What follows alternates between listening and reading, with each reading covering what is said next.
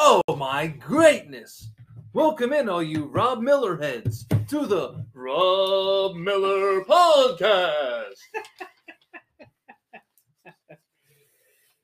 I need a microphone voice. You need a microphone voice. I need a microphone voice. Okay, so Tom Brady is the Grady. So, all right. Welcome into the third episode of the Rob Miller Podcast. I'm your host, Rob Miller, obviously. And I have my buddy, Kerry Beams, here. And today we're going to be going over the Thursday night football game between the Falcons and the New England Patriots. We're also going to be going over just a couple of things just to kind of like see what we think is going to happen for the rest of the year on top of predictions for this upcoming weekend and Monday night. So, I mean, for starters, we're going to go straight into the Falcons and Patriots game. Man, was it a terrible, terrible game for the Falcons. They just weren't there. They didn't play at all. I don't know what happened, to be perfectly honest with you. They just didn't want to show up for some reason. They had a lot of potential. They had something to bounce back onto when it came to the last week when they got blown out by the Cowboys, and now they get manhandled by the Patriots to where it looks like this organization needs to start over, like, completely. Quarterback, the rest of the team, coaches, upper management, like basically Arthur Blank needs to just wipe the slate clean and start all over, what it seems like to me. So, I mean, the stats even show it too. Like it was just a horrible, horrible, horrible game for them. And I don't know. And to be perfectly honest, it didn't seem like they were ready to do anything. They came out flat on third down. And then they tried to go on fourth down a couple of times. Didn't get those because they tried to run the ball. They tried twice on fourth down, fourth and short, less than like 3 yards. And they couldn't convert because they had no run game. They didn't set up for the run. When they tried to, they had Cordell Patterson in the backfield. Then he gets hurt in the game. So then they had backups with a terrible offensive line, not ready to go in. And the score shows it. They got shut out. You get blown out 1 week by the Cowboys, and then now you get blown out by the Patriots at home. And Matt Ryan has been the best in his career on Thursday night games. He was 7-3 going into this game. Now, I mean, his record is still above 500 for this, but just his age is showing with a terrible team. And it's not good for him, and it's not good for the Falcons brand. So, like I said, I think that the most important thing for the Falcons to do right now is to start all over. They can hold on to Matt for at least a couple more years, or they can try to find another quarterback that's going to be leaving in free agency soon. And the fact that they have no succession plan for running backs since Devontae Freeman, they can't do anything. Tevin Coleman, he left and went to the 49ers, and then now he's with the Jets. So he's gone too, so they don't have anybody. Who knows when they're going to get somebody else next? I mean, Le'Veon Bell left or got released from the Ravens, but with an offensive line like that, he's not going to want to sign with the Falcons. I bet you they've already put in an offer to sign him, but it's not going to happen. So the Falcons really need to figure out what is going on, or just, like I said, rebuild from the ground up. There's no way they're going to win in this league without some sort of dual threat quarterback, or at least someone who's semi-mobile. Matt Ryan can't. He was trying to run around, and he could barely get out of the pocket before Kyle Van Noy was right up in his grill. He kept getting him. The defense can't stop anything. And when they did, it came up big, but the offense fell flat on their face. And third down, instantly gave the Patriots the ball back, and that was it. So now they had a potential to not get shut out, but then it was a stupid penalty, and they backed the ball up and kicked it again and missed. So it's and their kicker's really good too. Like when he was drafted, there was a lot of speculation that he's a bust at for a kicker. But then he goes to Atlanta and is playing great. He's kicking long distance in clutch situations. He's playing really well, and your brand is not going to be based on a kicker. Your team's not going to be based on a kicker. So Arthur Blank needs to figure something out. And I don't know how long they have before Arthur Smith will get fired. And this is his first year with the team. And this year specifically, I don't think it's their fault or his fault or the coaching staff's fault, because they inherited a bad team. So we'll see what happens. I mean, the fact that they have Kyle Pitts though is helpful, but if they have no one to protect Matt Ryan, they're not going to win games no matter how good Kyle Pitts is. I mean, you saw how Patrick Mahomes was getting his butt kicked every week because he just kept trying to throw the ball to somebody and not really care how he did it, running around and just doing what he had to do. And then they would lose games. He threw like multiple. It was like 5 games in a row. We had at least 2 interceptions, and it wasn't even halfway through the year yet. So the Falcons have a lot to work on, and it starts with the offensive line, in my opinion. Someone to protect the quarterback. Moving on to New England, they had a lot of good going for them, especially when it came to how they want to proceed with Mac Jones. He was very comfortable in the pocket even when he was scrambling around. He was able to make great downhill throws. He was able to make good throws for a contest for like a 50-50 ball. He was throwing it very, very well. He did throw 1 pick, but honestly, that the Falcons safety or corner really made a great play on the ball. Moved right in front of his receiver and got it. So I wouldn't totally blame that on Mac, but I mean, at least he's trying and putting forth some effort, some 50-50 ball, something to help continue to push the team down the field. What also helped was the fact that they were able to control the clock. They knew exactly how to scheme against this team, and they continued to with that scripted the game plan. So it was all one progression, and if it wasn't there, you throw to make the safe pick, the safe throw to the running back, the receiver that's 2 yards off the line of scrimmage, running straight across the middle of the field, the slant routes, anything that was easy to throw that was open, he was to throw it there no matter what.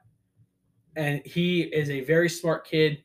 He goes from a great organization with the Alabama Crimson Tide to now New England, who knows how to take away the best of the other team's offense away, so that way your guys or his offense could stay on the field as much as possible for them to just dissect the defense. So I think Mac Jones is playing very, very well. I'd say right now he's the best of the rookies this year. With a close second, I'd say Justin Fields. He's playing at a high level because he has to. The team around him is not the greatest, but I'd say it's definitely better than Atlanta. So they had a great script. Mac Jones was able to stick to it. Very coachable, a very great player. I think he's going to have a lot of success in the upcoming years. So, in your opinion, How do you think Mac Jones played? Well, I had a couple notes here, but Yeah. So as far as the Mac Jones, if you're asking about him, uh, if they're going to just ask him to play basically like Brady did when he was there in New England, which is let your defense take over the game, make the safe throws, push it down the field every once in a while, then he's going to have success like he had on Thursday night. Mm. I saw him a couple instances. If he made a bad decision, he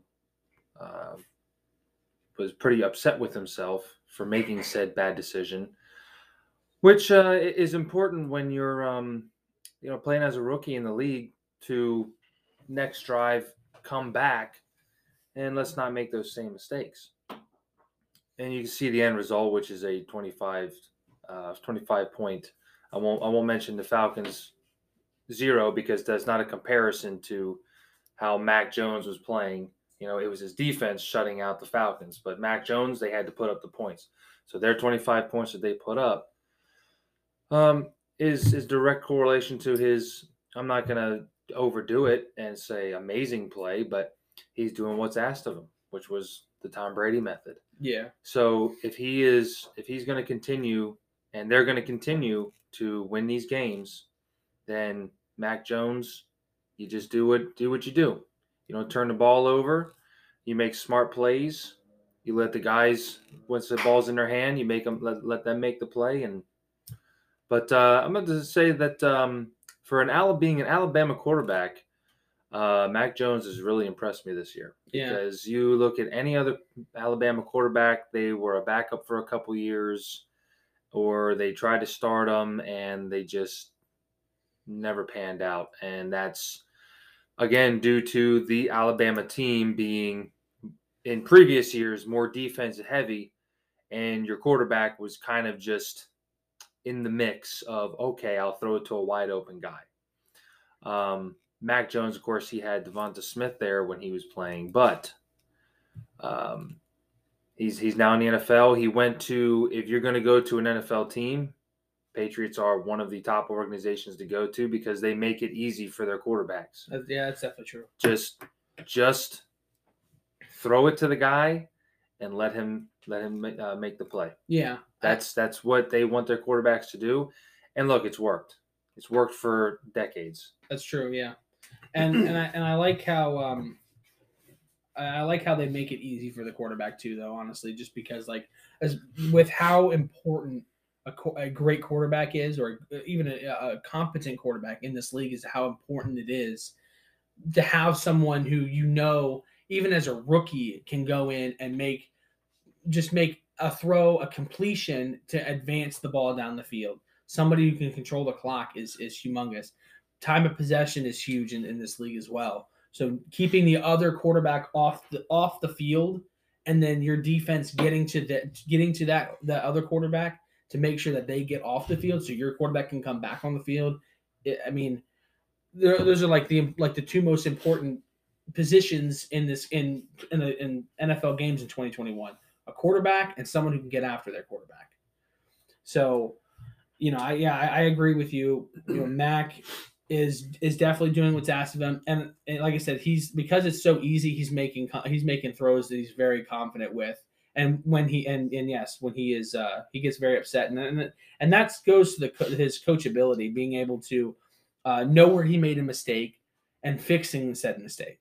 So, okay, so can I just say a couple parts from your initial Falcons take? Yeah.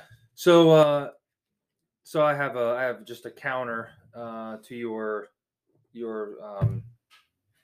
the saying the Falcons did not come to play. Maybe the Patriots just came to play. That's true. Yeah, they came to play. It was a short week. The Falcons right now are not playing good football. Mm-hmm. They just came off a demoralizing defeat by the hands of the Cowboys, and now they have a short turnaround, which they always like to say, well, we want to get back out there and just get back to playing football. Maybe this was not the week to have a short week, because other than Matt Ryan, who do you have? I mean, they do have Kyle Pitts. But as far as veteran leadership, other than Matt Ryan, who do you really have that is well known in the league? So the Patriots came to play. Okay, Yeah. Bill Mhm. Belichick has these guys dialed in right now. Matt Ryan, you could see it, the consistent frustration from this man. Mhm. He took his helmet off and dang near, or he did slam it on the ground after I think it was an early drive. So he was already frustrated with how things were going. Now, is that because he knows that this is pretty much how it's going to be all game long, Mhm. or he has really no weapons to go to outside of Kyle Pitts, and of course, if anybody's going to know that, it's going to be the Patriots. And what are they going to do? They're going to take it away. It's true. Yeah. Another thing that you brought up was about Matt Ryan and his age. Mhm. I still don't see Matt Ryan's age having anything to do with his gameplay because he's always been really a pocket passer, and he could afford to be really a pocket passer because he had Julio Jones. Now, be it the guy never scored any touchdowns, apparently, Mhm. but Julio Jones was there and was that threat. Mhm. He also had, at a time, he had Mohamed Sanu. I believe he also had Roddy White. But that was just the Matt Ryan play. He's not going to be going with his age group. We'll say he's not going to be like Aaron Rodgers, getting out of the pocket a lot and throwing on the run. It's Right. just it's been Matt Ryan's game plan is been to drop back and he's going to pass it. But Yeah. he's been a very good passer of the ball. Right. Not the best, but he's Matt Ryan. He's been very well with the ball. Another part here is the Le'Veon Bell signing. Yeah. You mentioned about the offensive line not being very good, and maybe that would deter him. So for me, what I'm looking at is he signed with the Jets. That's true, but he signed because they were offering him a ton of money, which is exactly what And he wanted out of. that's what I have. That's what I have circled right here. The Falcons, to me, it's too late in the season. They're not going to turn it around. They're not going to. I would say they're probably not going to tank either because I don't think Matt Ryan would want to tank. But I don't see them putting out all this money for Le'Veon Bell, even if he wanted to go there, Right. because and even if they have a bad offensive line, he still would go if they were to try and offer him a lot of money. Because some play and really any player around the league, they're money motivated. So nobody's going to be loyal to the team anymore unless there's money involved. Right. Well, the only thing I have, I mean, the what I have to say about that though is like he signed with the Ravens for $1 million for a year, and they released him not even through their entire year. He was, yeah, I think he had like half of a season or all of last season he didn't play. Either Right. that or they released him after the offseason when he was with the Chiefs because they didn't use him because of the style of offense that the Chiefs ran. Now, you can, I mean, yes, Clyde Edwards-Helaire has come in and played very, very well. But I think that he's more accustomed to I guess their style of play. And I'm not saying that Le'Veon is only a between the tackles, always running the ball, like wants the ball, running down the throats of the defense. He's shown that he can catch out of the backfield and be a threat in the passing game. But I think that if he was to go there, he would help Matt. Not only would he help Matt Ryan out a lot, but he would bring a veteran presence of the running style to that offense. And a reason why I said he wouldn't sign there is because yes, I believe that the offensive line is not good at all. If it's decent, maybe, but because the last especially the last two games, and really it shows for the entire season that they have not been playing well. So the like a running back like that wants to revive his career at this point because he let go from the Chiefs and let go from the Ravens, two playoff contenders, possible Super Bowl contenders in the last 3-4 years.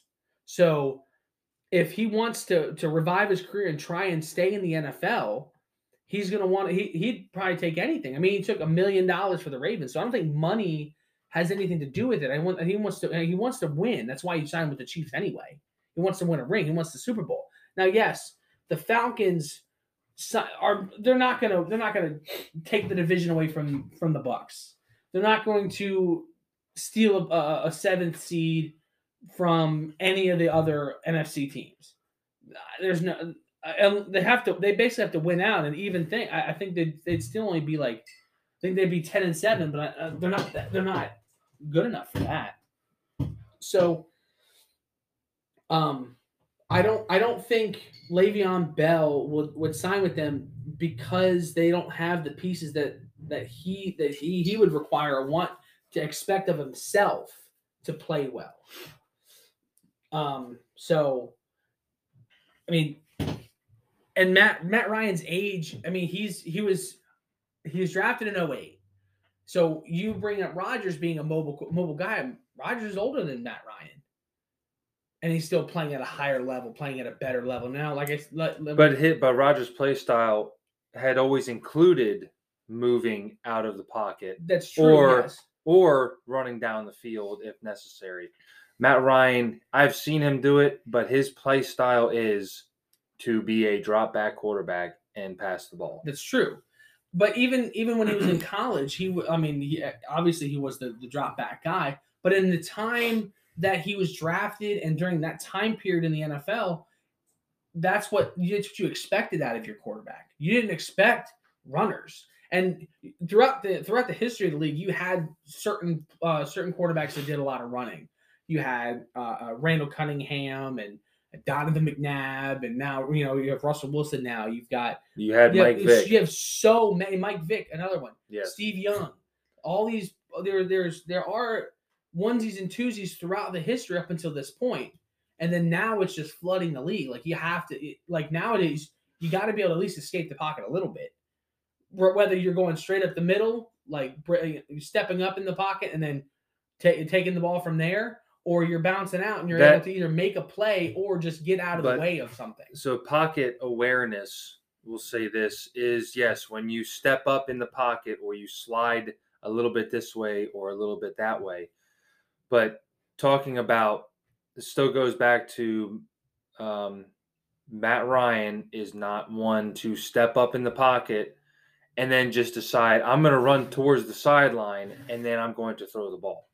That's just something that a quarterback, like I said, Rodgers does, or in a little bit newer, we'll say, like Russell Wilson does, step up in the pocket, but then also I'm going to run towards the sideline to either complete a pass or I'm going to throw it away from running towards the sideline. Matt Ryan, to me, and the whole thing was just about when you brought up his age and about that. So yeah, we can just leave it at that. I just wanted to make mention that I feel that that's always been Matt Ryan's play style, which is fine for him and it's worked.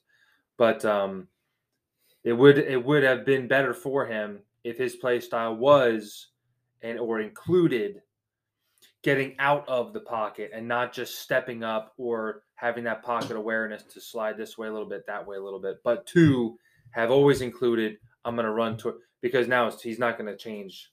Well, it's not going to change. Well, yeah, and like I said, at that point, you can tell that his age is in that sort of that problem because he's not young enough like these other guys who are able to like quickly get out of the way. Like he's been beaten up in the league a lot, so it's really showing at that point him trying to do that kind of play style. So even if he wasn't trying to.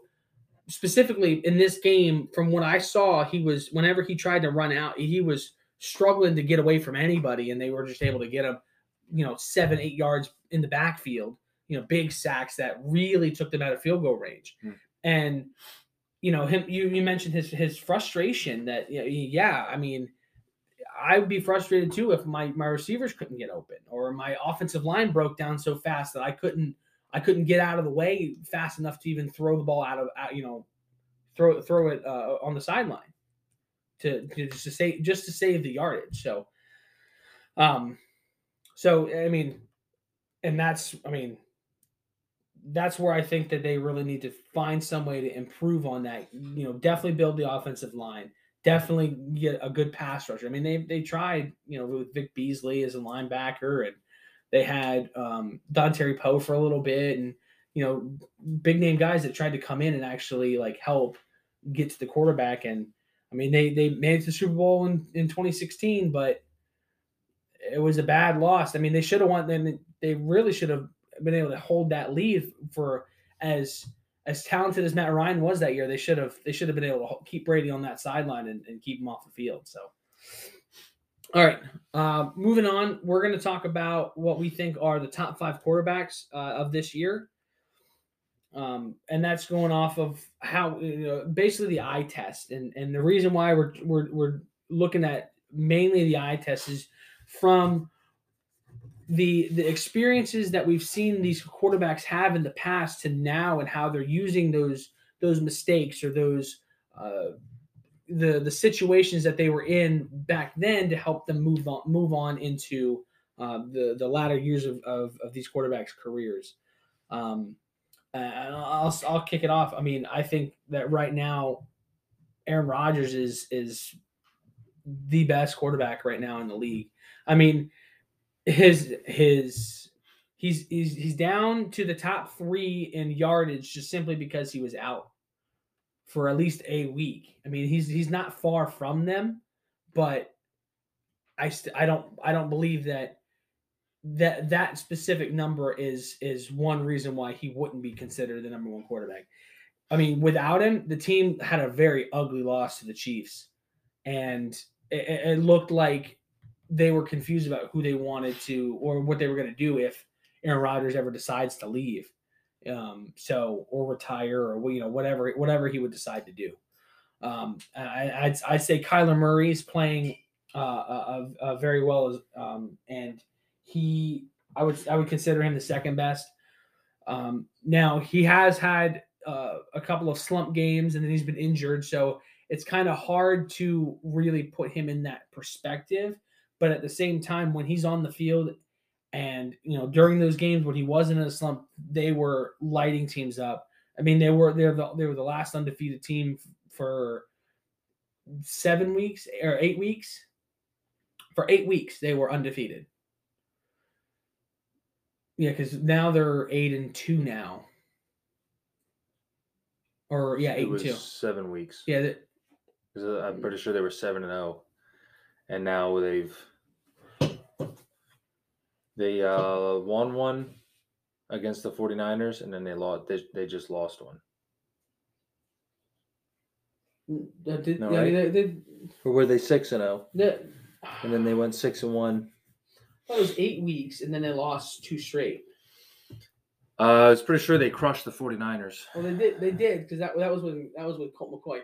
Oh no, yeah, you're right. They were 6-0, lost to the Packers. Yes. And the following week, because Kyler was injured, they beat the 49ers, and then they just lost to the Rams. No. They lost to San Francisco. They beat the Rams. Yes, they beat the Rams, lost to the Niners. Yeah. Okay. So, either way, I like his play style. I like what he's been doing and how he's been progressing, and I think he's one of the best.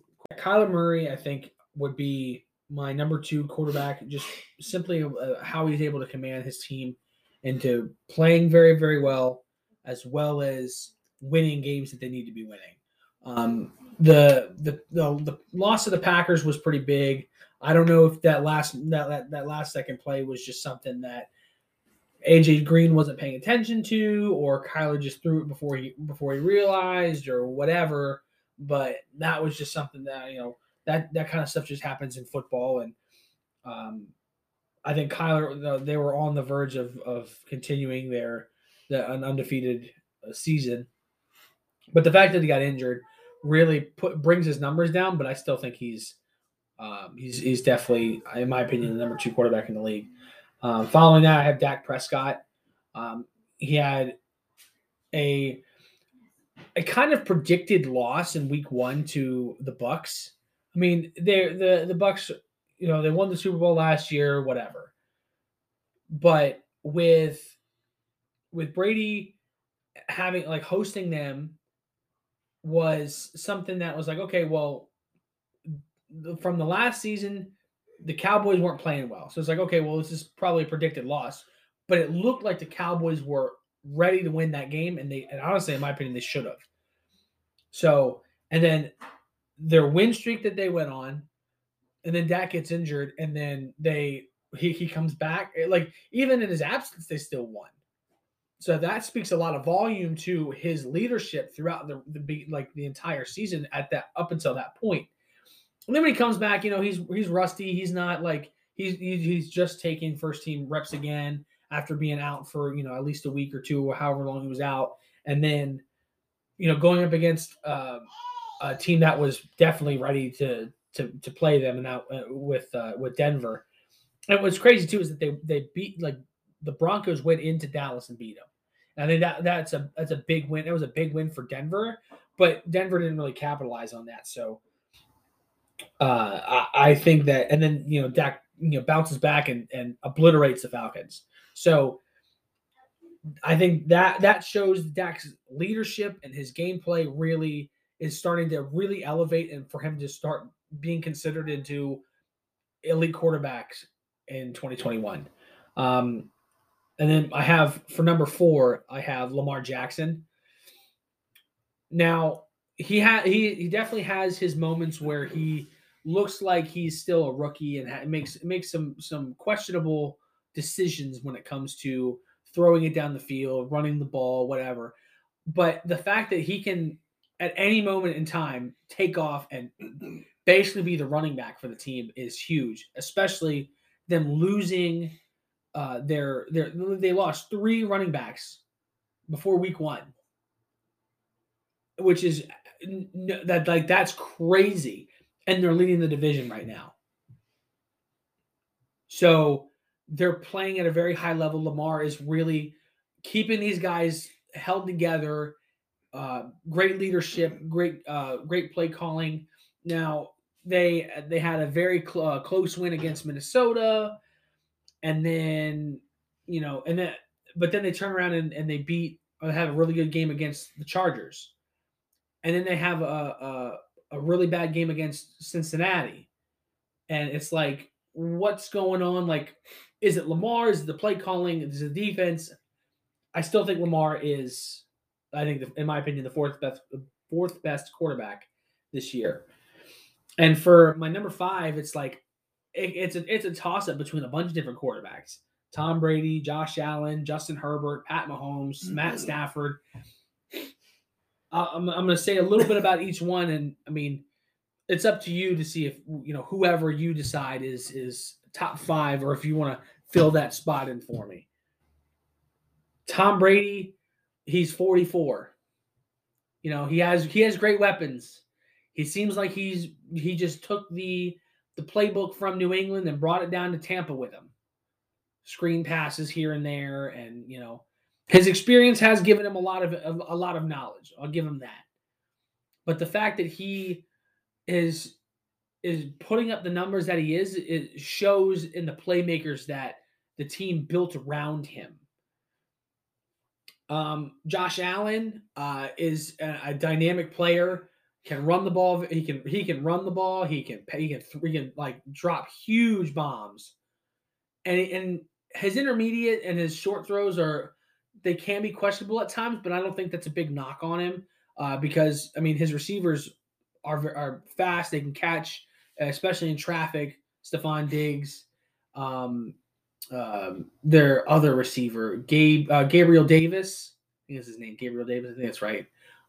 He's playing great too, and then they have 2 really good running backs. I think Devin Singletary is a little underrated.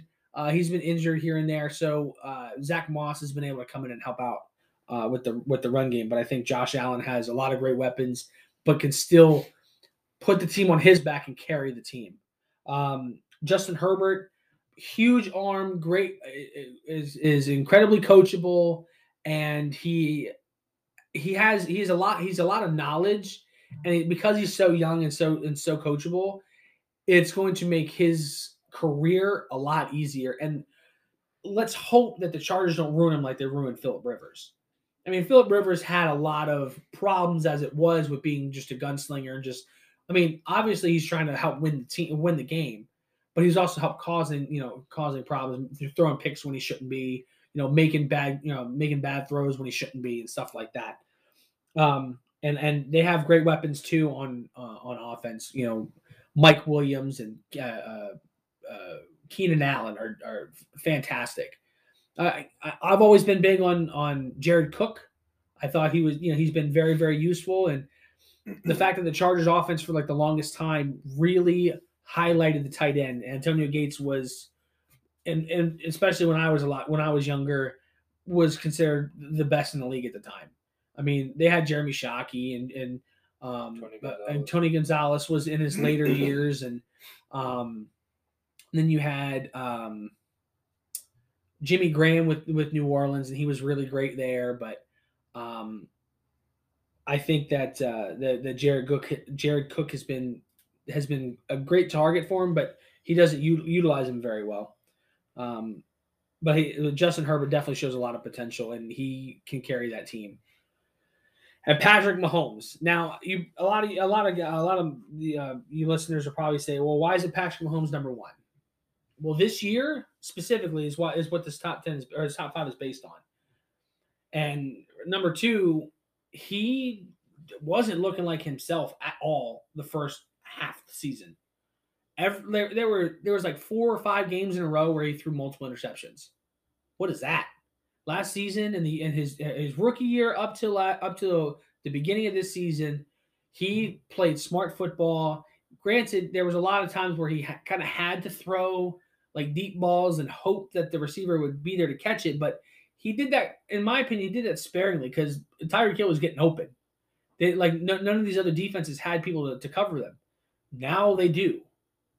Defenses nowadays know how to counter them, and honestly, to me, what Patrick Mahomes was playing like was the 8-year-old on Madden, just throwing the ball up to the fastest receiver every single play, just drop back and bomb it to hopefully get a touchdown. That's what it seemed like, and he get like multiple interceptions in the game. He wasn't utilizing his run game a lot. Granted, that's not really the Chiefs' way. Andy Reid has shown he's not very big on the run game. Yeah, I mean, even with Brian Westbrooks when he was the head coach for the Eagles, he was known as a good running back, but he didn't utilize him that much in the run game. It was very pass heavy.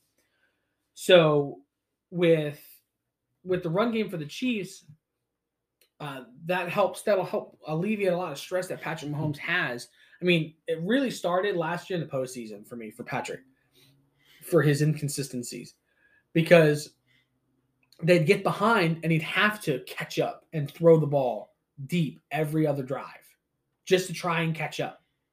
And then once the Super Bowl came, they led, and then the Bucs came back and won the game, and he had to like try and save the game, and because he was throwing the ball up, he was getting picked off, it was incomplete. He was just making throws because he had to, and the offensive line was diminished because they had injuries. So now they've rebuilt the offensive line, but he was still running around, just and chucking the ball up. So that's why I put Patrick Mahomes so low. The win against Las Vegas was big. It was. And it was to show that the Chiefs could win that kind of game, but we need to see if they will continue playing like that. Because just because you win one game doesn't mean you're going to win that big the next. and especially against the Cowboys is who they're playing this weekend. And it's a big game. Like everyone's going to be watching this game. So you know that and their defense is great. Trayvon Diggs, if Patrick's just going to chuck it up, he's going to have 4 picks. Like he's that good. So the Chiefs really need to like Patrick really needs to continue to play smarter football. So that's how I round out my and then Matt Stafford. Before I forget, Matt Stafford. He in my opinion, he was slightly overhyped going to the Rams. Because now I'm not not saying that because I think he's a bad quarterback. He's not a bad quarterback. But he had some decent weapons when he was with Detroit.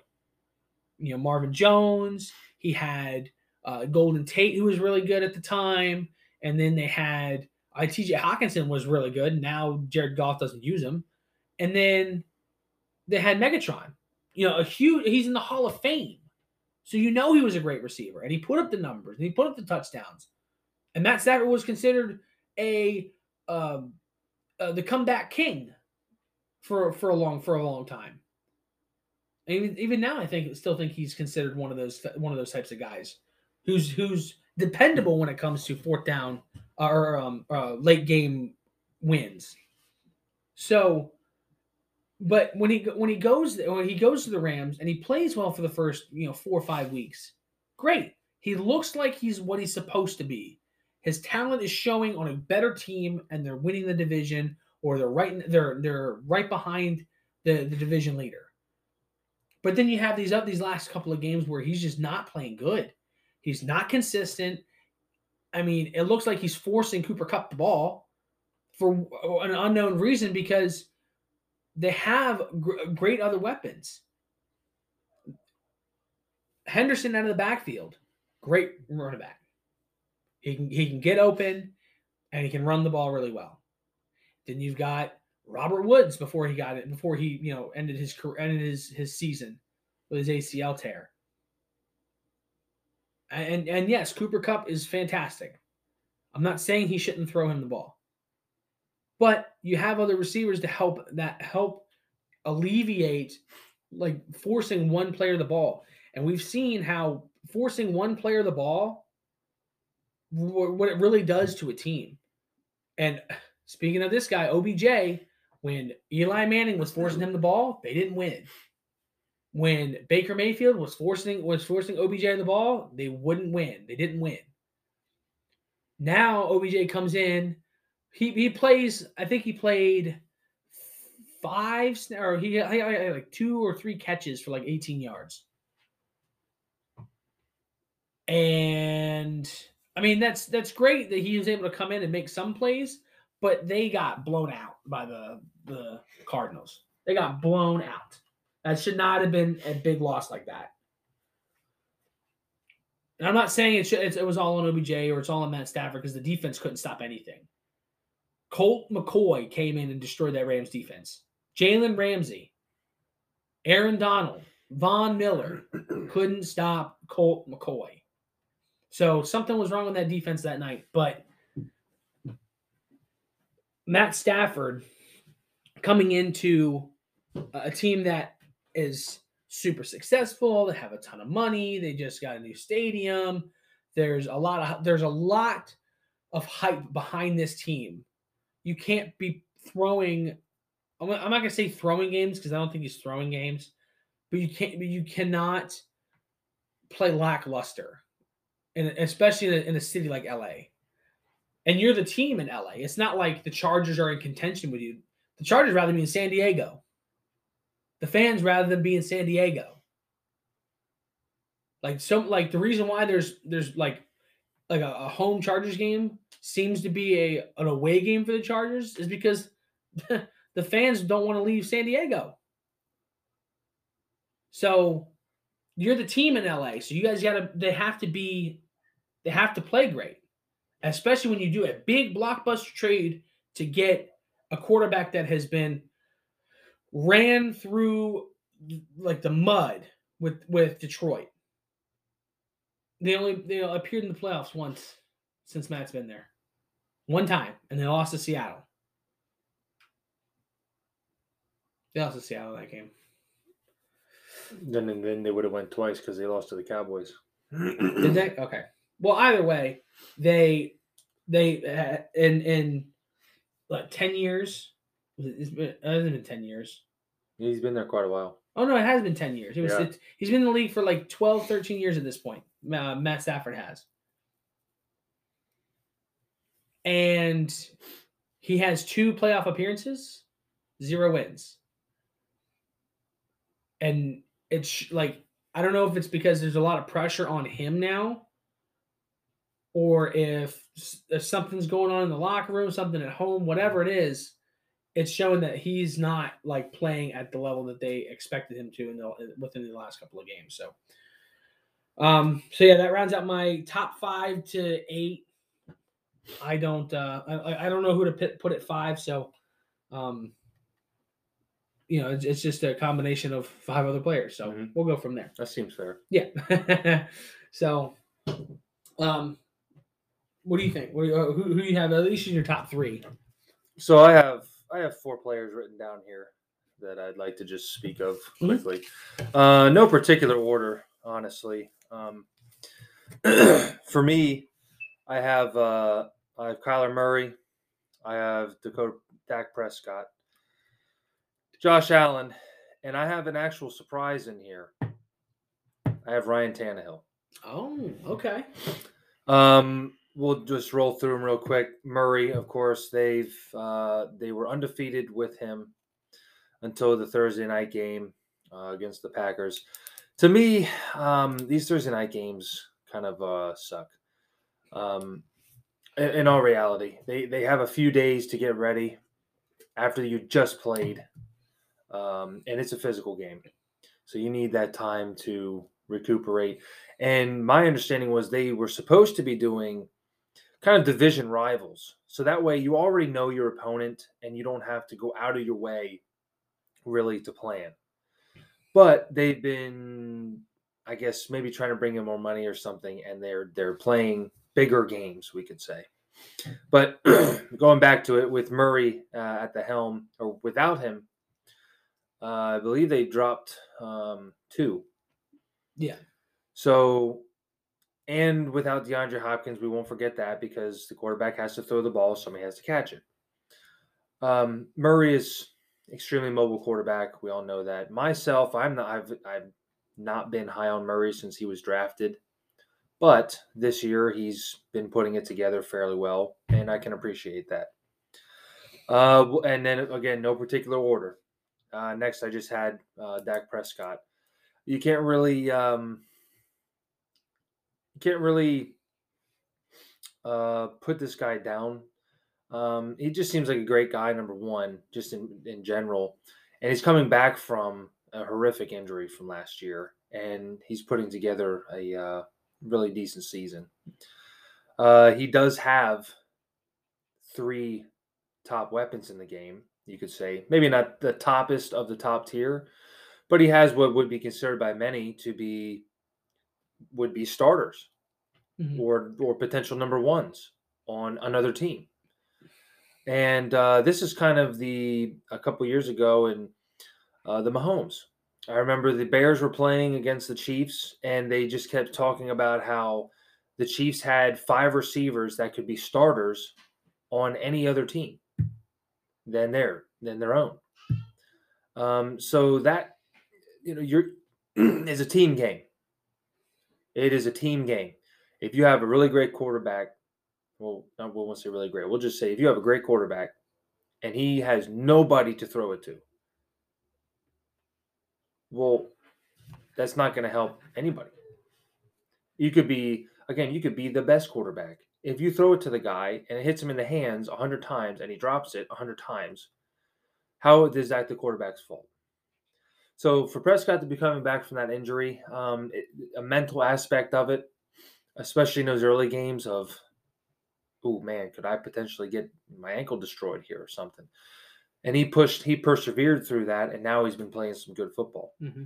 And just one more thing, Cooper Rush, he won a game, be it against Kirk Cousins, who is not a primetime man, but he won a game with the same team that Dakota Prescott has. So we'll just leave it at that. Josh Allen, of course, Josh Allen has had a pretty good year. We'll say the Jaguars game, they must have planned really well for him, and they just rattled him. You have games like that. Aaron Rodgers, game 1 of this season. They were relentless in getting to him. And maybe he had a bunch of rust on him from not practicing or whatever. That was his business. But they came out and he looked bad. They turned it on since then, but so you can make or break a quarterback by scheming against him and getting in his face. Doesn't matter who it is. If you're pressured as soon as you get the ball, doesn't matter what quarterback you are, you're going to make mistakes. You're not going to complete passes as they get out. So besides that game, Josh Allen has been playing some pretty decent football. And then you have Ryan Tannehill, who, when Derrick Henry went down, everybody just assumed, oh man, this team is going to go down the tubes. Heck, I had Derrick Henry as the MVP at that point in the season still. And I still would, because the man is possessed and he just demolishes everybody in his path. But Ryan Tannehill turned it on. Now, when they played the Rams, what happened? Kind of relied on their defense to stop the Rams' offense. Again, it's a team game. Now, when the defense is on the sideline, the offense is on the field. What is the offense's job? Score points, don't turn the ball over. So what does Ryan Tannehill go out there and do? He does not turn the ball over and give short fields for the Titans defense to have to defend. And he actually moves the ball down the field. What more do you want from your quarterback? If you go down the field and you can only get 3, you can't put it in, that's 3 extra points. And he's doing this without Derrick Henry. So that's why I put him up here in the top 5. And then, of course, being a homer, I'm going to have to just throw the GOAT in there. Where's number 12? And we'll just leave it at that. Well put. I like the take on Ryan Tannehill. Yeah, I remember a few years when he was drafted by the Dolphins and was kind of a questionable pick at that point because he was a receiver in college, and he comes and wants to be a quarterback in the NFL. It's like, okay, well, he played really well for a while, and then for some reason he just wasn't playing good or whatever it was, and then they moved on from him. And Miami, I bet you, is kind of wishing they didn't because he's how well he's playing. Tennessee picked him up and got rid of Mariota, which I think was a really good idea because Mariota came out of college prospected to be extremely talented and ready and like NFL ready, and did not play that way. So now we're looking on to something that we're looking forward to for these upcoming games this weekend. Whether it's a slew of games like what we can kind of like we hope to expect from any NFC West division game, or if we're excited to see what the Packers are going to do, or hopefully like seeing if the Jags can pull off another win, something like that is what we're going to use this segment for, and see what we really want to see this weekend. So, is there anything that you think that you might you want to see this weekend that would be super exciting or interesting or anything like that? One, I would say I have a couple games. We'll start out first with the Packers and the Vikings, simply because whenever we have a Packers and Vikings game at Minnesota, there's just something. It just seems there's something that goes on there, and I understand that Matt LaFleur has had great success against all the NFC North teams since he took over. But it's still something about going to Minnesota for the Pack as the first game in the series for the season. The Vikings just turn it on. I don't know what it is. I don't know what about it in being in Minnesota. Now this is also a different Vikings team because they used to say that Mike Zimmer has cracked the Aaron Rodgers code. Well, it's the same saying as always. If you can pressure the quarterback, he's not going to do well. Well, if you look at the Mike Zimmer teams that were successful against Rodgers, double A gap pressure, and they brought a lot of it. You only have so many linemen to block, and then you have your back. They would bring the double A gap pressure, and then they would get to him. They also had pretty decent defensive backs, and then their two linebackers there in the middle, all over the place. Years have gone by, guys have gotten a little bit slower. The defensive line was also better then. So things have changed a little bit, and these Mike Zimmer's defenses are not as terrifying, we could say, to go up against. But I am still interested to see this game because, again, it is Green Bay at Minnesota. It's the first one in the series. Usually, if it's close, that means that Green Bay, when they go to Lambeau, is just going to smack them. But we'll see. We're going to have to see. Another interesting one for me, and I think for a lot of people, is going to be that Dallas at Kansas City. And simply because it appears that Mahomes and the offense have gotten it together. And the defense is playing a little bit better than they have been.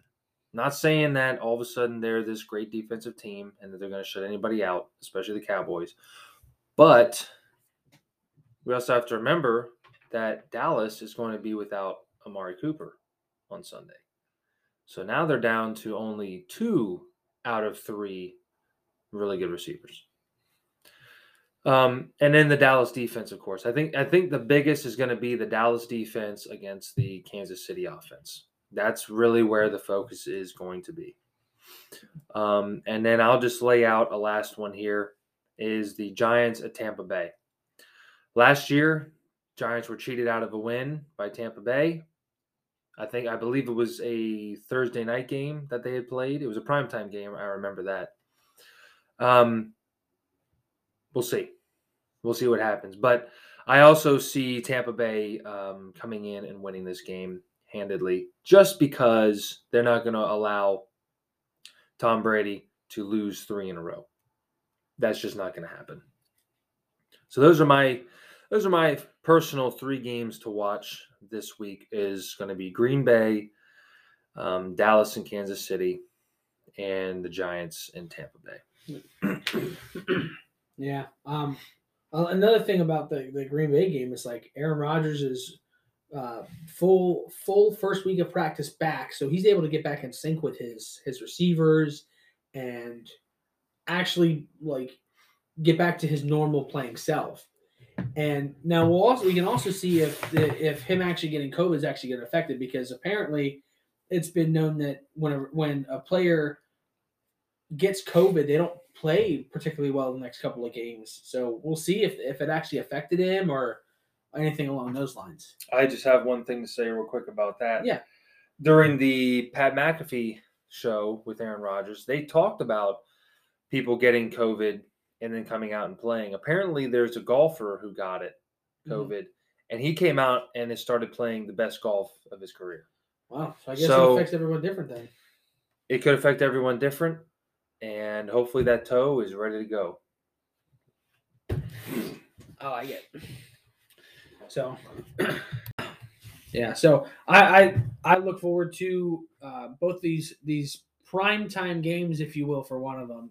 The Chiefs and Cowboys being the game of the Fox's NFL game of the week, and then the primetime game, the Monday Night Football game, New York Giants against the Bucks. I think it's just interesting, with how the Giants are still affecting Brady even to this day. And Eli Manning is not even on the roster. He's not even a part of the team. He's not even I don't know if he's a member of the staff or anything along those lines, but he's at least not a player. So it's not like it's Eli Manning haunting him, and he's not wearing, and Daniel Jones isn't wearing number 10, and I don't know, but I do think that's interesting. We might see Brady's first 3-game losing streak since 02. That was, his first. I believe it was his first year starting in the NFL, like actually starting like every game. So that's definitely something to look forward to. One of mine as well. Another one of I'd say probably my biggest one is for my guys, the Hawks hosting the Arizona Cardinals. There's reports saying that Kyler Murray is ready to come back. We don't know yet. That'll probably be a game time decision still. DeAndre Hopkins still no word on that one yet as well. So unsure if Colt McCoy will start his fourth game, and maybe it could be a good win for the Seahawks because Russell Wilson's coming back from his injury. His first injury where he's been out for multiple games. So we'll see if that's going to be a win for the Hawks at home against a division rival who they always play hard against. Like even when Carson Palmer was with Arizona, 7 years ago or whatever it was, they always still fought hard and they were, I wouldn't say evenly matched, but the score kind of showed that. Like it was very close Seattle win, very close Arizona win, ties, stuff like that. So rivalry of Seattle and Arizona. And another one for me, I think really has to be the Raiders need to lose, the Chargers need to win. Simple as that. The Chargers need to win. And I think they're primed for it. And Big Ben is back to where they have at least a better chance at winning a football game. I mean, Mason Rudolph is not your succession plan. Please, for the love of God, Steelers fans, Mike Tomlin, do not let Mason Rudolph be your succession plan to Ben Roethlisberger. You'll be in the bottom. You'll be at the bottom of the division for the next at least 10 years if he stays your starter. It can't be. Put Dwayne Haskins in for all I care. Just not Mason Rudolph. It was so painful to watch that game. It was so hard for me to watch that game. So for me, I definitely say the Seahawks and Cardinals for my personal fandom for the Hawks. The Cowboys and Chiefs is another big game. It's in Arrowhead, so that's a big advantage for Kansas City. And Kansas City was getting handled by some bad teams. Washington gave them problems with a healthy Chase Young, obviously. New York was giving them problems. The Giants were giving them problems. There's no reason why the Dallas defense shouldn't be able to help take care of that the Kansas City offense. The Monday night game, and I kind of want to see what the outcome is of the 49ers and Jags game. That'd be kind of interesting too. See if Trevor Lawrence can get a win against a slightly better team. So those are some of the things we're looking forward to this weekend. So we'd like to roll into the predictions. So we can roll into that. So starting off, we've got the Saints going to Philly to face the Eagles. Now, this is like a Chargers and Vikings thing where I think that these are pretty evenly matched teams. They have decent weapons on offense on both sides. Devontae Smith is probably the better one out of the collection of receivers for both teams. No one knows when Michael Thomas is coming back. And with Jameis still hurt, you have Trevor Siemian and Taysom Hill. That's rough to choose from. I choose Taysom just because he's been in the system longer and he's more mobile, so I think he's more dangerous to deal with.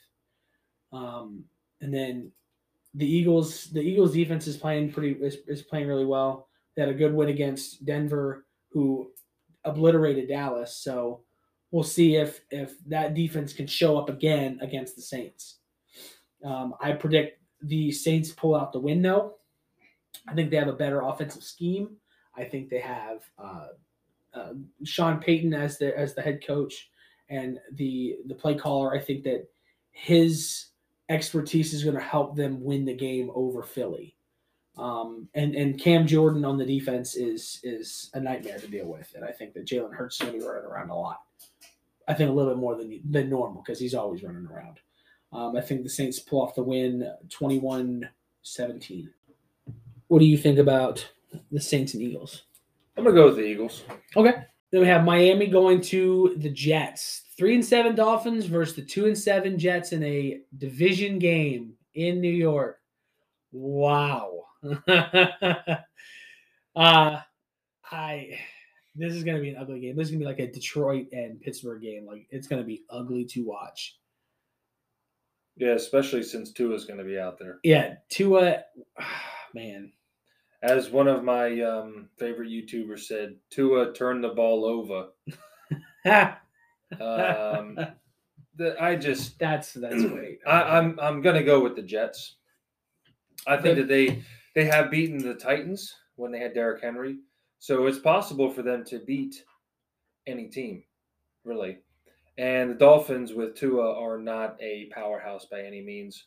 So that being said, it's also in New York. Well, technically New Jersey, but it is at the New York Jets home stadium. And I think I'm going to go with the Jets on this one. Okay.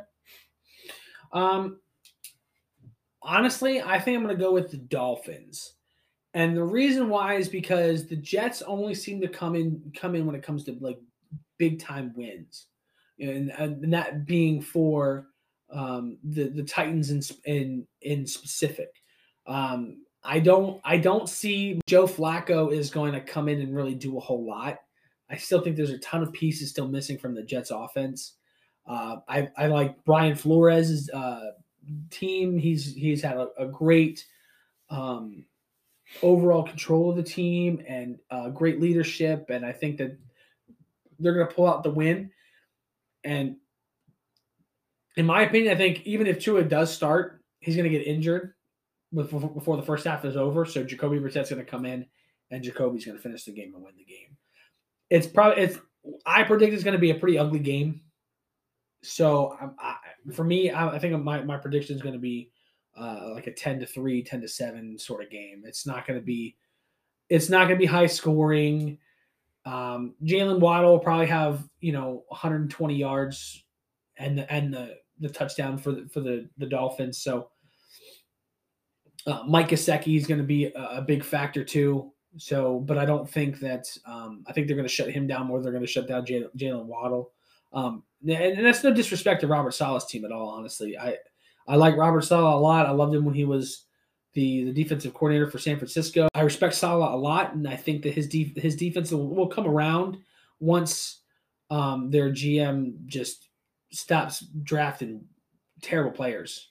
I mean, they put Zach Wilson up there, but who knows if he was really worth the pick that they picked him up with, So I have I'll say 10-7 Dolphins over New York Jets. Moving on, Washington at Carolina.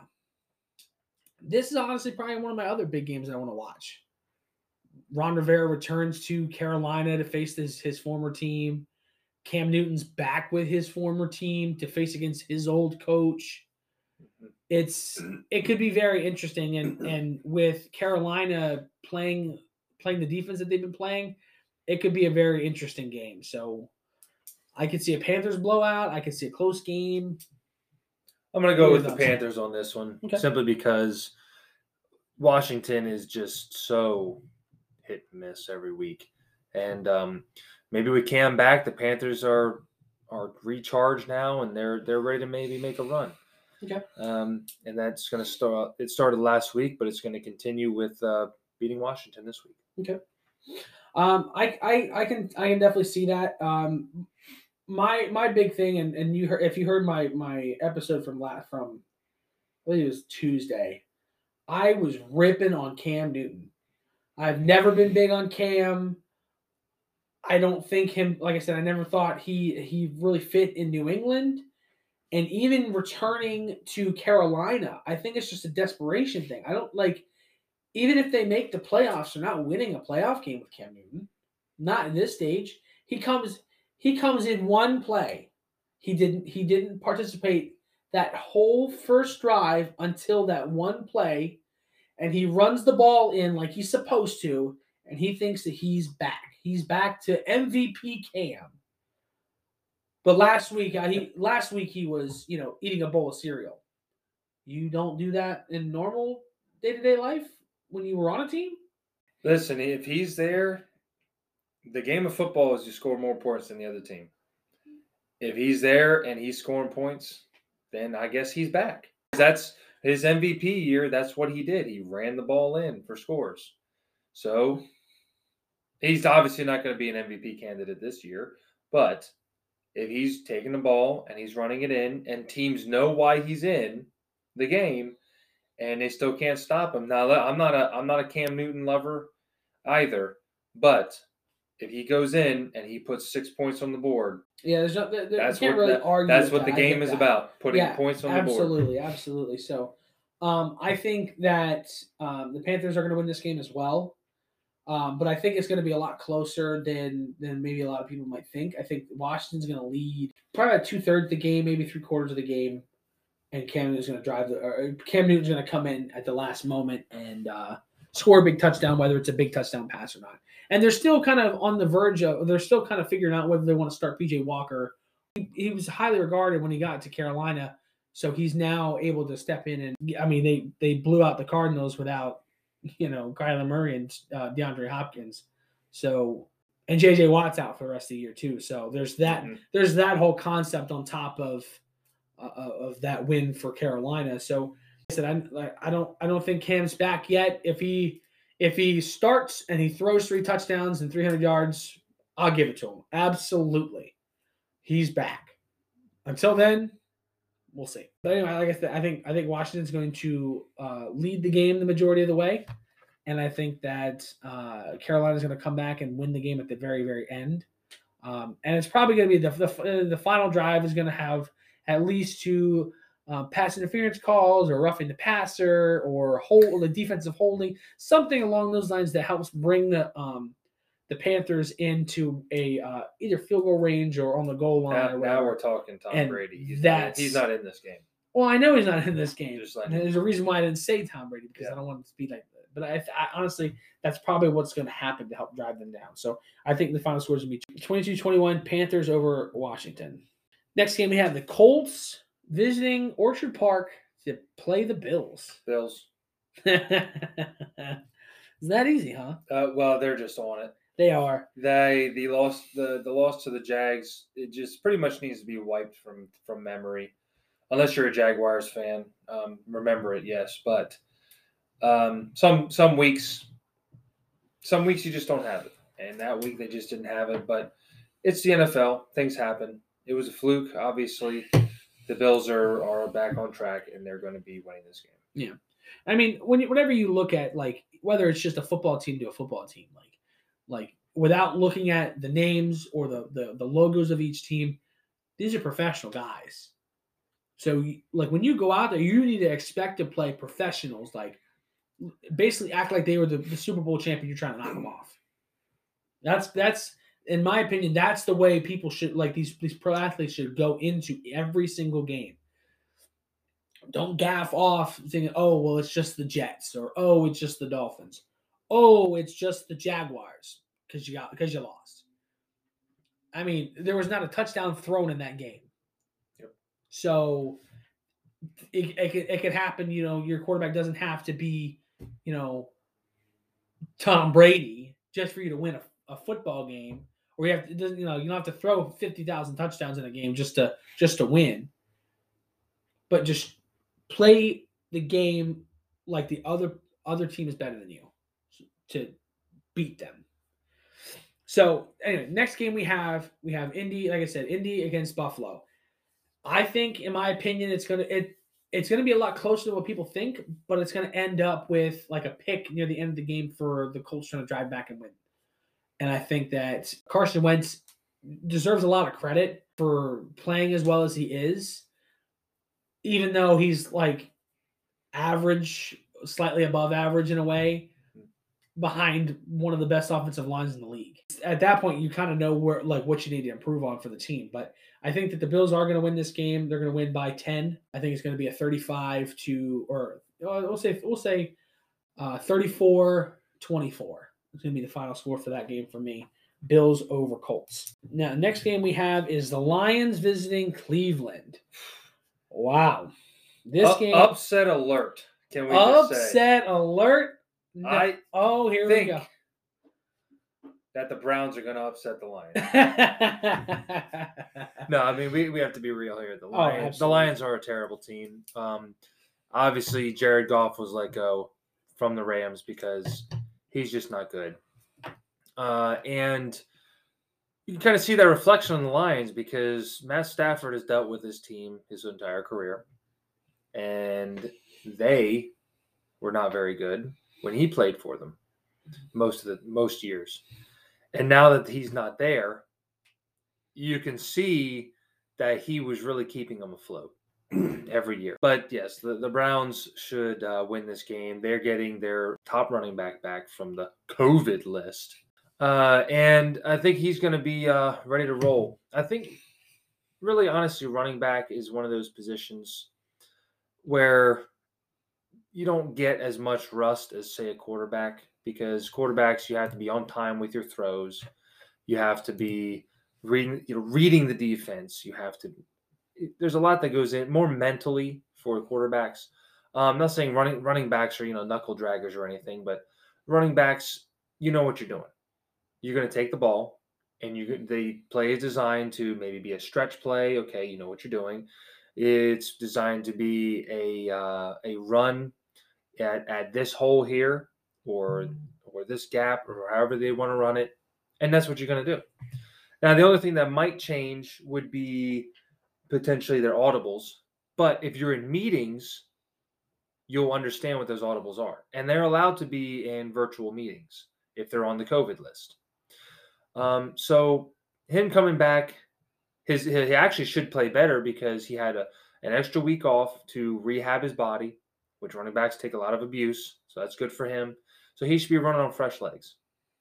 I see the Browns definitely winning this game. Yeah, I can predict this is probably a blowout, especially because the Browns, went into New England last week and got obliterated. So they want a little bit of revenge. They're out for blood at this point. This is one of those, we just want to get out there and play again type deals to get that yuck off of them. Absolutely. You can say. Yeah, I would definitely say that. So I'm calling a blowout. Browns over the Lions. We'll say 35-7. Give it 35-10. 35-10. I'm all right with that. Because Jared Goff, I mean, despite them, the Rams moving off of him and stuff like that, he still played really well. He had some really good passes that the year they went to the Super Bowl. So he's not a terrible quarterback, but he's got some sort of attitude that shows that he is. We'll just say he's not Allen Iverson. The answer. Agreed. Next, we have San Francisco going into Jacksonville. San Francisco. I think San Francisco is going to pull this one out as well, just simply because, Urban's defense hasn't been able to really stop a whole lot of people, and when they do stop people, it's bad teams other than... Or it was the Bills. The Bills. By chance. I mean, they only have 2 wins. One of them is against Miami, and who had Tua, by the way. Yeah. And it was in London, where the Jaguars' second home is. Yeah, that's their real home stadium. It's in London. They might as well just be the silly. Well, this time they played at the Tottenham Hotspurs. Yeah. Stadium instead of the normal. But, still, this is going to be the 49ers are probably going to put up 49er points, on the Jags. And Trevor Lawrence is my boy, but it's the Jaguars, okay? Year in and year out, we understand that they just are not going to do it. Yeah. It really doesn't matter what is going on there because they'll just ruin it. Like when they went to the AFC Championship game and then they got cheated out of a win to go to the Super Bowl. What do? They decide, we didn't win, so we'll just clean house. and they got rid of everybody. Okay, that makes perfect sense. Yeah. So the Jaguars as an organization are just failures. That's really all. I hope that Trevor Lawrence has a successful career with and maybe turns the Jaguars around someday. But it's not to this year is not this year. Probably not next year. Probably not 5 years down the road. But yeah, we're talking about Sunday right now. 49ers have this game. Yeah. From what I've seen, I feel like their owner is meddling in the team's day-to-day process and organization and stuff like that. And that really puts a big damper on how the team is going to go, because if the owner comes in and is like, hey, I want you to do this instead. I want you to game plan for this or whatever. It's like, well, you hired me to do a job as your coach or your offensive coordinator or whatever. Why are you telling me how to do my job? Well, because I'm the owner. I get to do what I want. Well, Which is true. But that's not your job. If you want to be a coach, then be a coach. Like, no one's gonna stop you because you're the owner. You can just be like, I'm firing everybody. I'm gonna be the coach. Okay, cool, good for you. You're gonna lose every game, but hey, you fired everybody. You proved them. I can do what I want. Cool. And I agree. The 49ers should easily handle this game. A bad team against a semi-bad team who had a really nice blowout win against Arizona, which is a divisional game, and I mean, they were red hot the week prior, who beat the Rams, and I mean blew the doors off them with a backup quarterback. So and as a backup quarterback, you're expected to win at least one game, depending on how long your starting quarterback is out. And the fact that he has a big win against a good team, and then two bad losses against two bad teams, it's kind of like, what's going on here? So but I think the 49ers will handle this game very easily. Let's say it'll be a 35-14. We'll give Trevor Lawrence 2 touchdowns. That's generous, and I hope he does. Me too. I like Trevor Lawrence, and he's one of the few quarterbacks that have. He's one of the few quarterbacks that even coming out of college, I'm like, yeah, I can see him playing well, because like every single year since like Baker Mayfield or Kyler Murray or Johnny Manziel come out of the draft, they overhyped them so much. Like in Madden, their scores are super high for no reason. They're so sought after. Their jerseys are bought like exclusively, and they're expensive and blah blah blah. But then they come out and they play like crap. It's like, wait till they have some sort of like stock underneath of them as the professional quarterback before you blow them up even more. Like, it doesn't make sense of why you would do that. But Trevor Lawrence, I think, is one of those guys that just unfortunately is in a really bad situation. And if he ever decides to leave Jacksonville and goes to a semi-decent team, they're gonna do some. He's gonna do some damage. He's gonna be out for blood to win something. Because I mean, up until the national championship, his senior year of college, never lost a game, and then he loses to LSU. That was his junior year of college. Excuse me, not senior year, but still, he lost his first game in college in the BCS national championship. Like, the dude can play, especially in the NFL. He's just with a really bad team. Okay, Texans going into Tennessee. I mean, I'm pretty sure everyone's in consensus here that it's Tennessee. Tennessee's going to win this game pretty easily. So I'm going to say Tennessee's going to blow out 42-3. Okay, moving on quickly. Green Bay to Minnesota. That was one of your favorite key games to watch. Yes. How do you think this game's going to go? Now, this is my real upset alert. Oh. I think the Vikings are actually going to take this game, and then later down the road, Green Bay will eliminate them at Lambeau. Okay. I'm gonna say the Packers are gonna win this game, mainly because Aaron Rodgers is playing outstanding football. The defense is playing really well despite not having Jair Alexander. Aaron Jones, I think A.J. Dillon can still provide a great run support for Aaron Rodgers. He can catch out of the backfield, which is nice. So, and he's a boulder. He's massive. So I think he's going to help a lot. And like he said, like Beam said before, the Vikings, for the past 2 years. So who knows if they're even going to be able to contend with Aaron Rodgers. I think they're going to put up. I think they're going to be up 10 points. I think Green Bay's going to win by 10.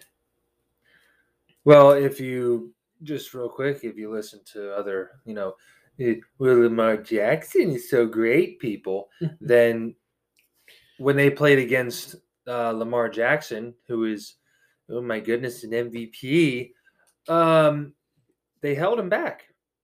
And to me, the real reason that the Vikings lost was they got cheated. At the end of the first half, the Ravens had done nothing all game. And then they throw the ball short because Lamar Jackson doesn't have a bomb of an arm. And then they get a bogus defensive pass interference penalty. They go in, they score, of course, right before the half. Now all of a sudden the lead is cut. And then they come out and then they start playing football. So without that 7 points, the Ravens are not in the game, and the Vikings win it because they don't even have to go to overtime. Yeah, no, I could see Minnesota winning the game too, but I think that the Packers just have a more well-rounded team, and they're really trying to push for that Super Bowl win. And I think Aaron's just raring to go. And I mean, they've only dropped 2 games compared to the Vikings dropping 5. And let's not mention that the Vikings they haven't had like really bad teams that they've beaten or really good teams that they've lost to. So they've been in, I think, the most amount of close games this season within 3 points or within a score. Yeah. The game has gone either in their favor or against them. Well, so more against them than anything, which is more against them, but they've also had some last-second wins. Yeah. A lot of last-second losses or losses by 3 or 6 or less. But yeah, that's what I'll say about that. Okay. So then we have Baltimore going into Chicago. Oh my goodness. So. It's definitely going to be the battle of the mobile quarterback. I can almost guarantee they're going to compare these two quarterbacks the majority of this game. Of course, they'll say Justin Fields is just super mobile, and they just always use the word mobile all the time, like it's an overused word. But the Ravens are going to win this game. They're going to have a lot of Lamar Miller getting the ball. And then designed runs because, oh my goodness, we need to run Lamar Miller for some reason. And the Ravens are going to win. So, yeah. Honestly, I feel like this is gonna be my upset of the week. Oh, you're upset. I think Chicago, when it comes to bigger teams, they beat the Raiders when they were playing really, really well. So to me, it makes sense why they would play a good team and beat them. So this is something that I could totally see Chicago going in or defending their home turf against Lamar Jackson. It's going to be cold. It's going to be who knows? It might be snowy for all we know. It's Chicago. It's crazy. So and with Justin Fields playing. Especially the last couple of games and the way he's been playing, I think they can really pull this win out. And I don't know if it's John Harbaugh's defense is just not playing well. Maybe it's the fact that they lost Marcus Peters at the beginning of the year where they don't have any sort of secondary help. But, I mean, Marlon Humphrey seems flustered at, the majority of the games. He doesn't seem like he can cover anybody. So, I think that the Bears are going to win this game. I think they're going to have the upset, but I think it's going to be an OT. I think the Ravens are going to dominate the majority of the game. And then Justin Fields is going to come back, tie the game up, then go to OT, and they're going to win the game by a field goal. They're both going to get an opportunity, but the Bears are going to get the field goal and win. And it's going to be 17-20. Next game, we've got Cincinnati and Las Vegas in Vegas. So, Bengals, a little bit of a slump right now with Joe Burrow and their team. I think I'm pretty sure they had a bye week last week. So it was a good refresh because they lost to Pittsburgh the week prior to that. Or they lost to Cleveland. I can't remember which one. but it was a division game, and they lost and then they went into the bye week. So they're coming off of a bye.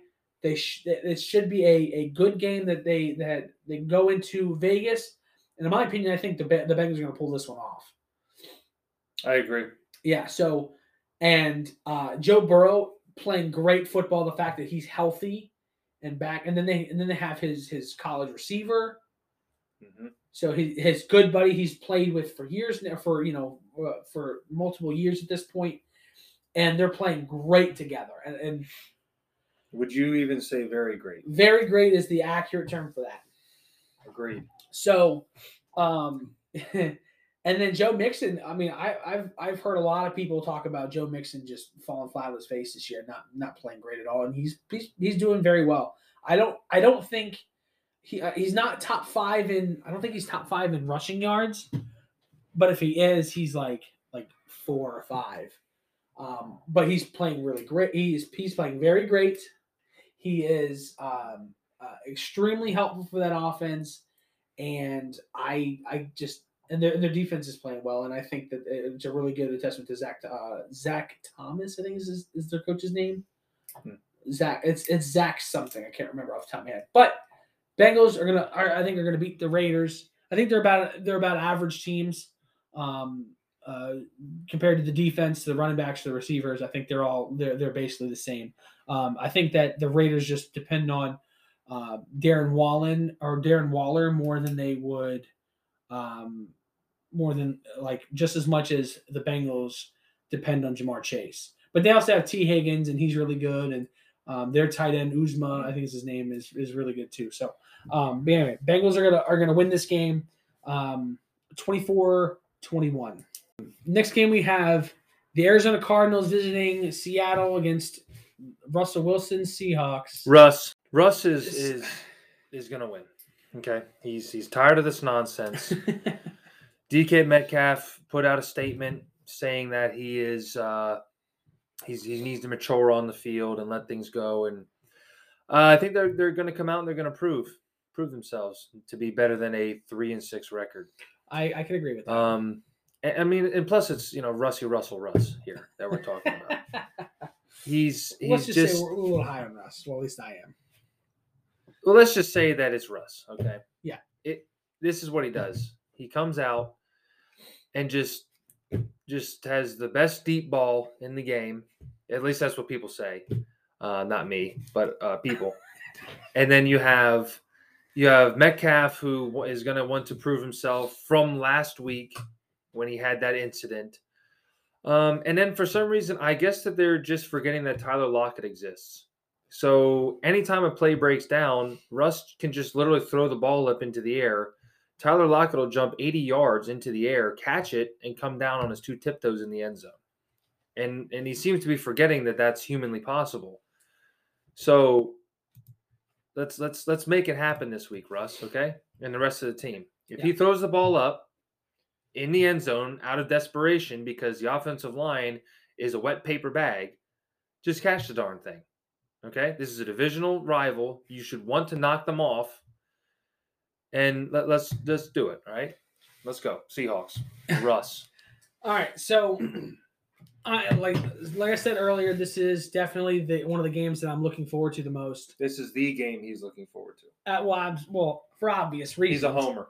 But the thing that I'm worried about is, even though that it's most likely going to be Colt McCoy starting this week, and they're still not going to have DeAndre Hopkins, but they still have Christian Kirk, who's really good.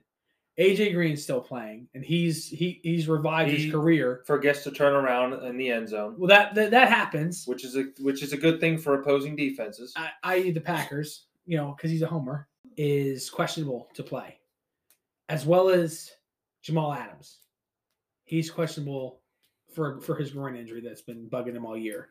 Well, then he shouldn't have done the championship belt on Sunday. In my opinion, I think there's a lot of speculation about whether we should have done what we did for Jamal Adams. In my opinion, I don't think we should have. We should have waited for free agency. They picked him up that way.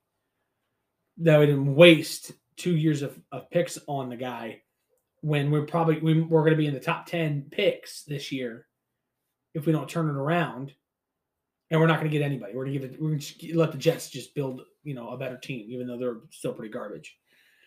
But with Russell back at practice at 100%, ready to go, the chemistry that he has with the receivers definitely going to be improved, because for some reason it seemed like he was overthrowing DK and overthrowing Tyler, and it seemed like only Will Dissly was able to really hone in with Russ that entire game against Green Bay.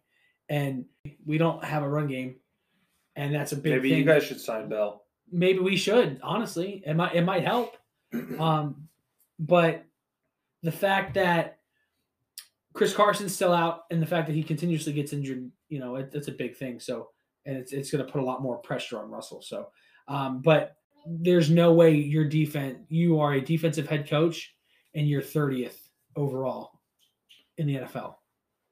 And yet, when Russell got drafted in 2012, after you went 7-9 for 2 years in a row, Russell comes in and you get all these great defensive players, and you're number 1 for 4 years in a row. How does that happen? That, was it Dan Quinn? Was that a big thing? But we'll getting off topic a bit, but I think the Cardinals are going to win by 7. It's going to be a 28-21 score. Last game of the afternoon games, we have the Dallas Cowboys visiting Arrowhead to face the Chiefs. Cowboys are going to win this one simply because nobody likes them. And that's all I have to say about that.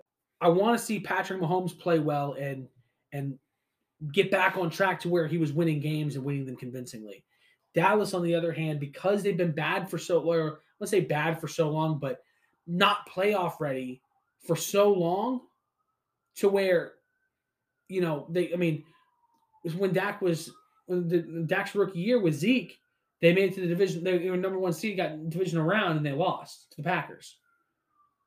And it was like, what's this about? And then they go again, and then the next year, they fall on their face? What happened? And then they come back, and then Zeke's problems, and all these other problems that are just holding the Cowboys back, and then their defense is holding them back, and Sean Lee gets hurt, and then they bring in Van Der Esch, and they had so many things that were just not going their way, and then now all of a sudden they looks like the stars, no pun intended, are now aligned to actually perform well and maybe win a playoff game, maybe go to the Super Bowl. Who knows?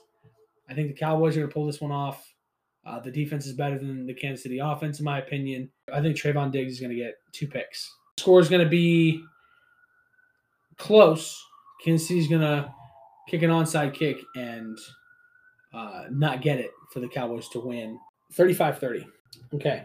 Primetime games. We've got Pittsburgh rolling into Los Angeles to face the Chargers. Ben Roethlisberger is now active again against the the Chargers, and so he's off the COVID list now. So I don't know if he's vaccinated or not, to where he would have had to have been out for 10 games or 10 days or whatever the rule is for unvaccinated players.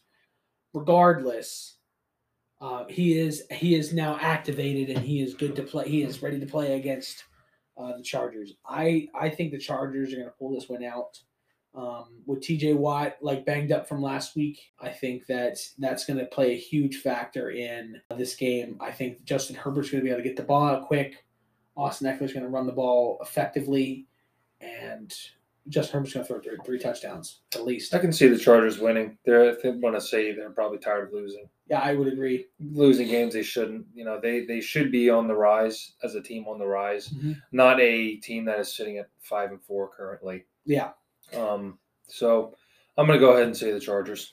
Yeah, Ben Roethlisberger, even though he's coming off of this COVID thing, so he didn't get banged around in that really ugly, messy tie against the Lions, but he hasn't been the same in the latter years of his career. So I think that his age is really showing, honestly, in my opinion. He never took care of himself in the offseason, so.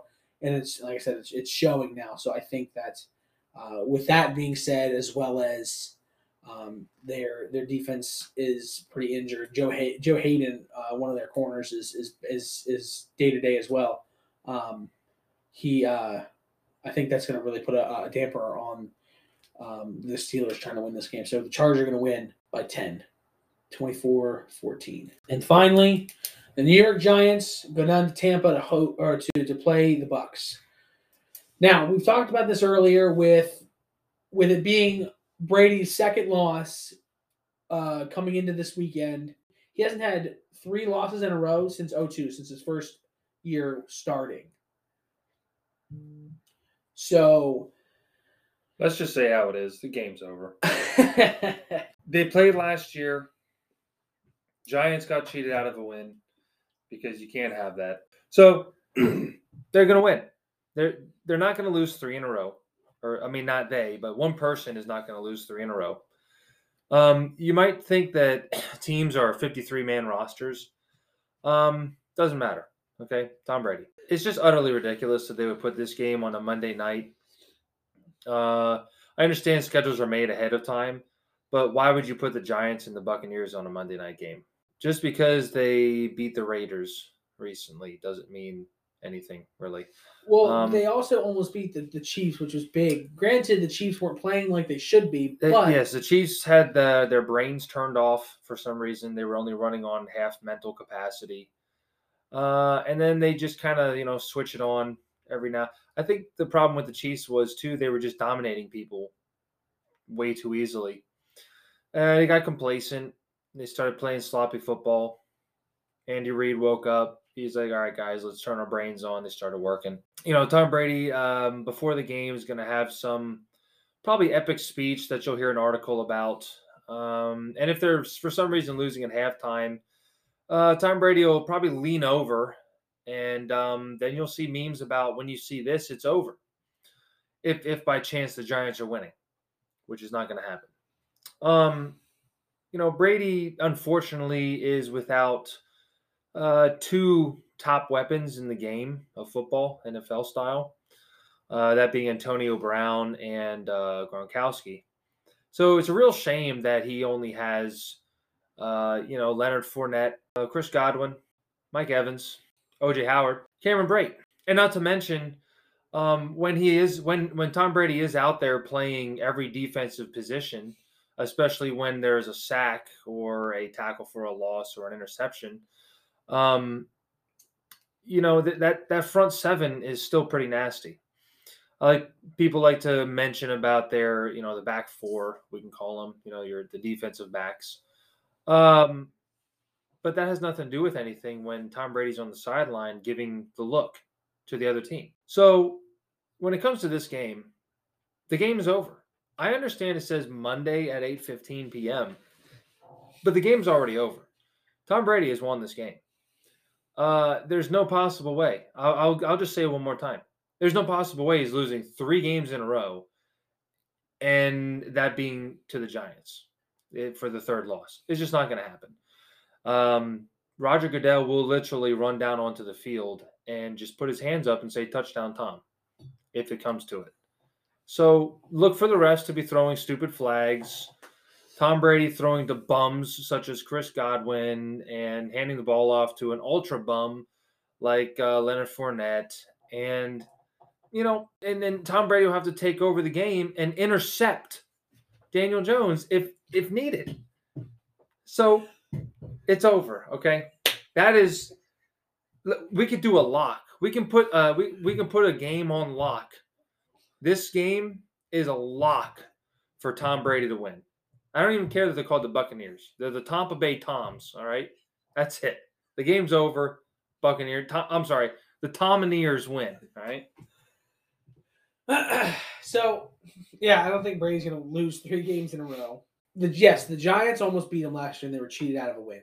Brady somehow, when it comes to clutch moments, he's able to look at the ref to throw a defensive pass interference flag, even when the ball is uncatchable, or even tell the defensive lineman that he needs to scoot up a little bit more, and then call him for offsides even when he throws a pick. Or if the other team is going to drive down and potentially tie the game, He says you're not doing that, and then forces the opposite quarterback to get sacked for a 15-yard loss. So, if you can't tell, we're big Tom Brady fans. This game is a lock. Can we put our lock on it? We're gonna put a lock on this. We're putting the Rob Miller podcast lock of the week. Lock of the week. Bucks. On the Tampa Bay Tom Brady and ears. Tom Brady and ears. That's right. Brady and ears. The 12 and ears. The 12 and ears. I think it's going to be not a huge blowout, but it'll be a blowout win. I think Daniel Jones will still get maybe 2 scores. Being generous. I could see it being close because that's the way these type of games go. It's close, that's true. And that's why the refs have to get involved. That is something too. It's like how does that happen often? Like you'll have these games with a really bad team and they're gonna get blown out. It's like, oh, okay, well, why have them on a primetime game? And then you've got games that are pretty interesting. I mean, the fact that Brady for some reason has issues with the Giants, even in Tampa. With last year almost losing, right? So. With that being said, it's like, okay, well, this is something to look forward to, so on and so forth. Even though we're not Giants fans or Buccaneers fans, this is something to look forward to just because Brady hasn't lost 3 games ever, but he's lost to the Giants twice in the Super Bowl, and that's kind of like a stinging thing. He does not like the Giants. So the fact that he's still able to play them, and he's been playing them more often. I mean, he played them 2 years in a row. I mean. When he was with New England, he was playing them every 4 years. So it's like, okay, well, I think Brady's is not happy about this game, or he's excited about the game because he's going to destroy the Giants, but he's going to destroy them like dink and dunk like he always has. The Brady way. Because remember, he has bums to throw to. Not correct. He doesn't have Antonio Brown anymore right now, or he doesn't have Gronk. So correct. I'm going to predict the score to be 38-14. So that concludes our picks for the week. And that's also going to conclude our episode today. I'll be posting my reaction podcast on Tuesday next week. I'll probably do everything, predictions, reactions to the Thursday night game and everything like I'm doing today on next Saturday for Thanksgiving. And we'll have a lot more to talk about when it comes for the Thanksgiving game. So thanks for tuning in. So yeah. I don't know. Yeah. This is one of the harder things to do. You gotta have an outro here. What should be my outro then? Until next time. See you later.